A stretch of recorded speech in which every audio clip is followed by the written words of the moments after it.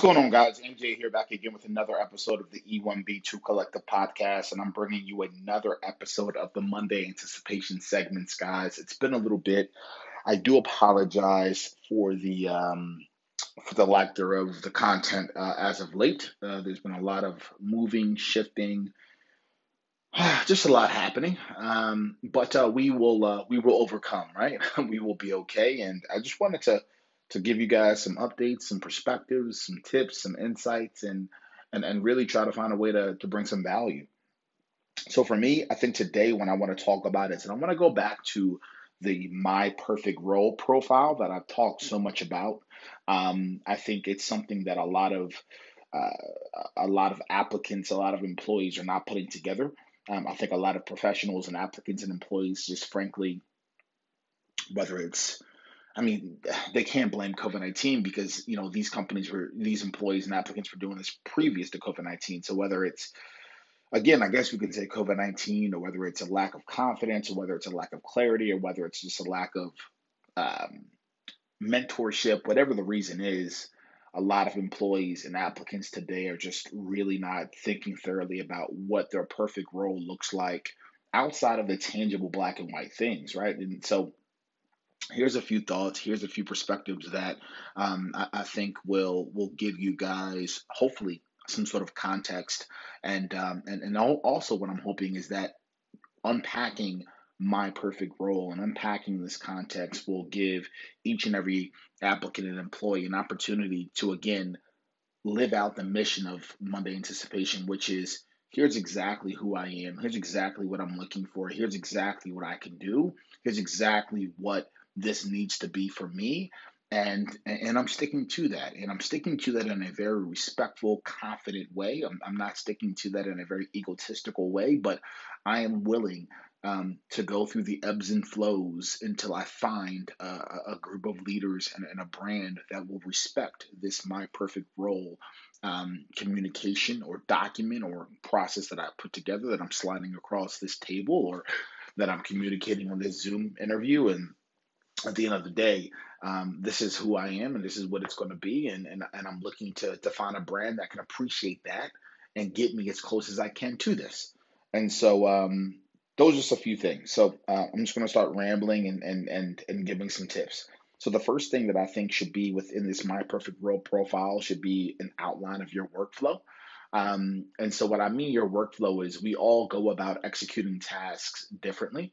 And I think for me, why I started with this is a lot of companies have already designed workflows based off of typically whoever started the company. That's how they went about it. And then over time, it started iterating and it started changing and it started adjusting due to whoever they put in place within the organization. And so typically, workflows have always changed based off of who held the role, and also kind of in the ivory tower moment, who, what the COO or what the chief executive, the chief marketing officer, or the CTO, like whoever's running the overall kind of ivory tower of the departments, they've always had a say on processes and like steps and workflows. And it's not that I disagree with that, and it's not that I'm trying to discourage any brand from doing that. But what I think is valuable and important is to have employees kind of walk into an organization when trying to find employment and say, look, here's how I actually get to the end result in my best way. Like, here's the process and the way that I get to a beautiful copy within an email newsletter, or here's how I go about closing a deal within a sales call, or here's how I go about going from A to Z of launching an internal podcast or an internal communication strategy, or here's how I go about going from A to Z around product. And I want to kind of get as close as I can to staying in that comfort zone, because I want to be able to bring my best self forward. The process that you've laid out, I'm not familiar with, and frankly, the process that you laid out, I may not agree with. Now, getting into that minutia and those emotions are not necessary. What I'm looking for out of brands and what I'm looking for out of employees is clarity. So, from an employee's perspective, if you have clarity around what your ideal and most productive workflow actually is, and you can outline it and you can build it out and show what the outcome of that workflow is going to be, then I just want you guys to stick to that because you guys know what's going to be the best outcome for you.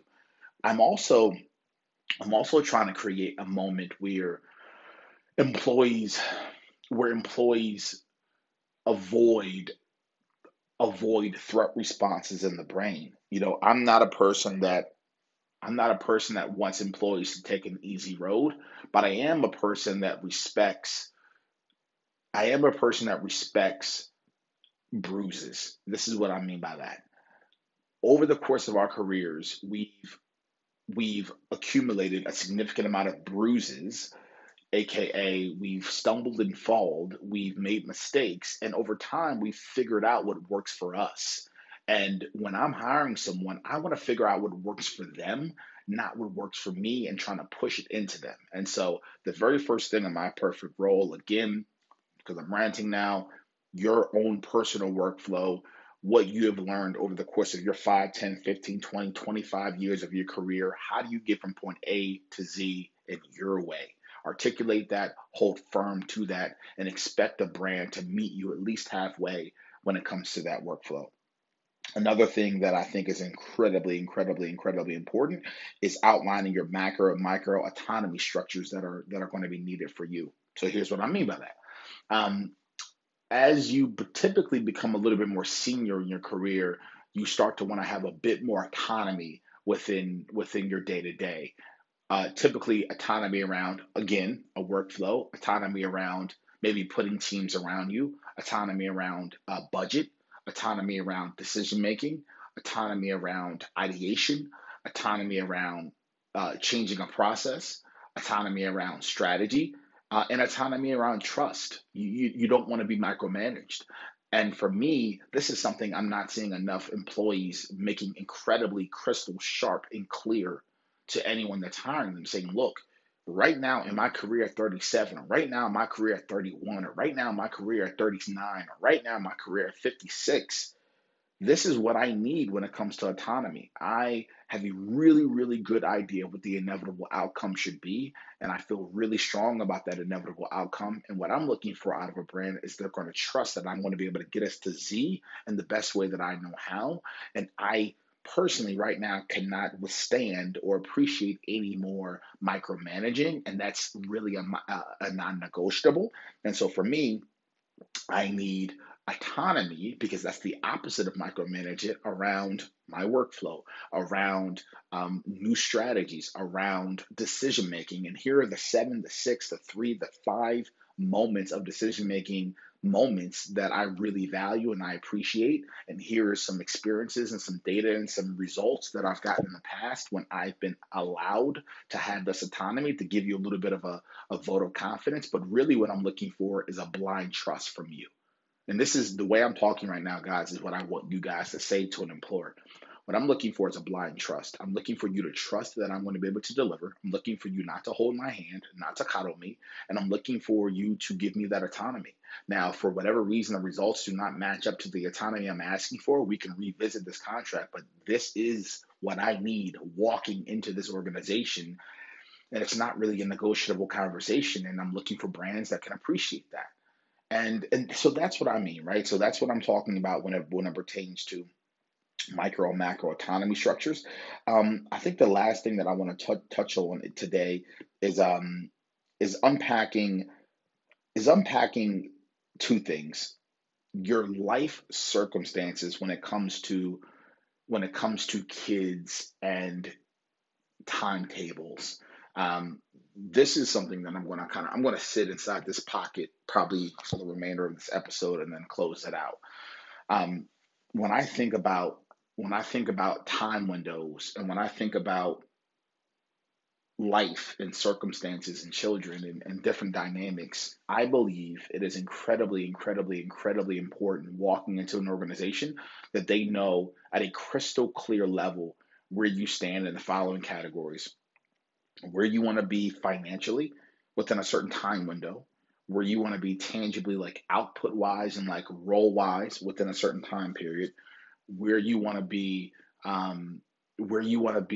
just overall professionally at a macro level, um, how your kids affect your hourly output on a week to week, day to day, month to month level. Um, where your boundaries are when it comes to your family, where your boundaries are when it comes to communication, where your boundaries are when it comes to um, yeah, communication, family, kids, time. Um, what type of support you will need contextually to get you to these goals, and what it looks like for you to completely opt all the way out and remove yourself from an organization if these 3, 5, 7 things are not accomplished. I'll give you guys a very, very real example. I I probably I probably did it a little too much, but for this most recent for this most recent company that I started, that I ran for almost 8 months, and unfortunately it's no longer here due to a couple alignment issues. But part of the alignment issues is I made it incredibly crystal clear that my time window to go from A to Z, and Z in our case was like a certain amount of revenue generated, a certain amount of clients generated, a certain business at a certain place. I had a time window connected to that. I had an infrastructure around my life, kids, family, future. Like those things were very stable to me. Those things were very much locked into the ground. Those things were moments for me that really were not negotiables. And I think we all have them. What I'm seeing too many times is I'm seeing too many applicants and too many employees walking into partnerships, because that's really what this is: walking into an organization, aka walking into a partnership, bending, molding, being flexible, being malleable into these moments where you're working longer hours than you agreed upon, you're making your husband or your wife or your kids upset, you're not even working on the tasks that are connected to your long-term aspirations and goals.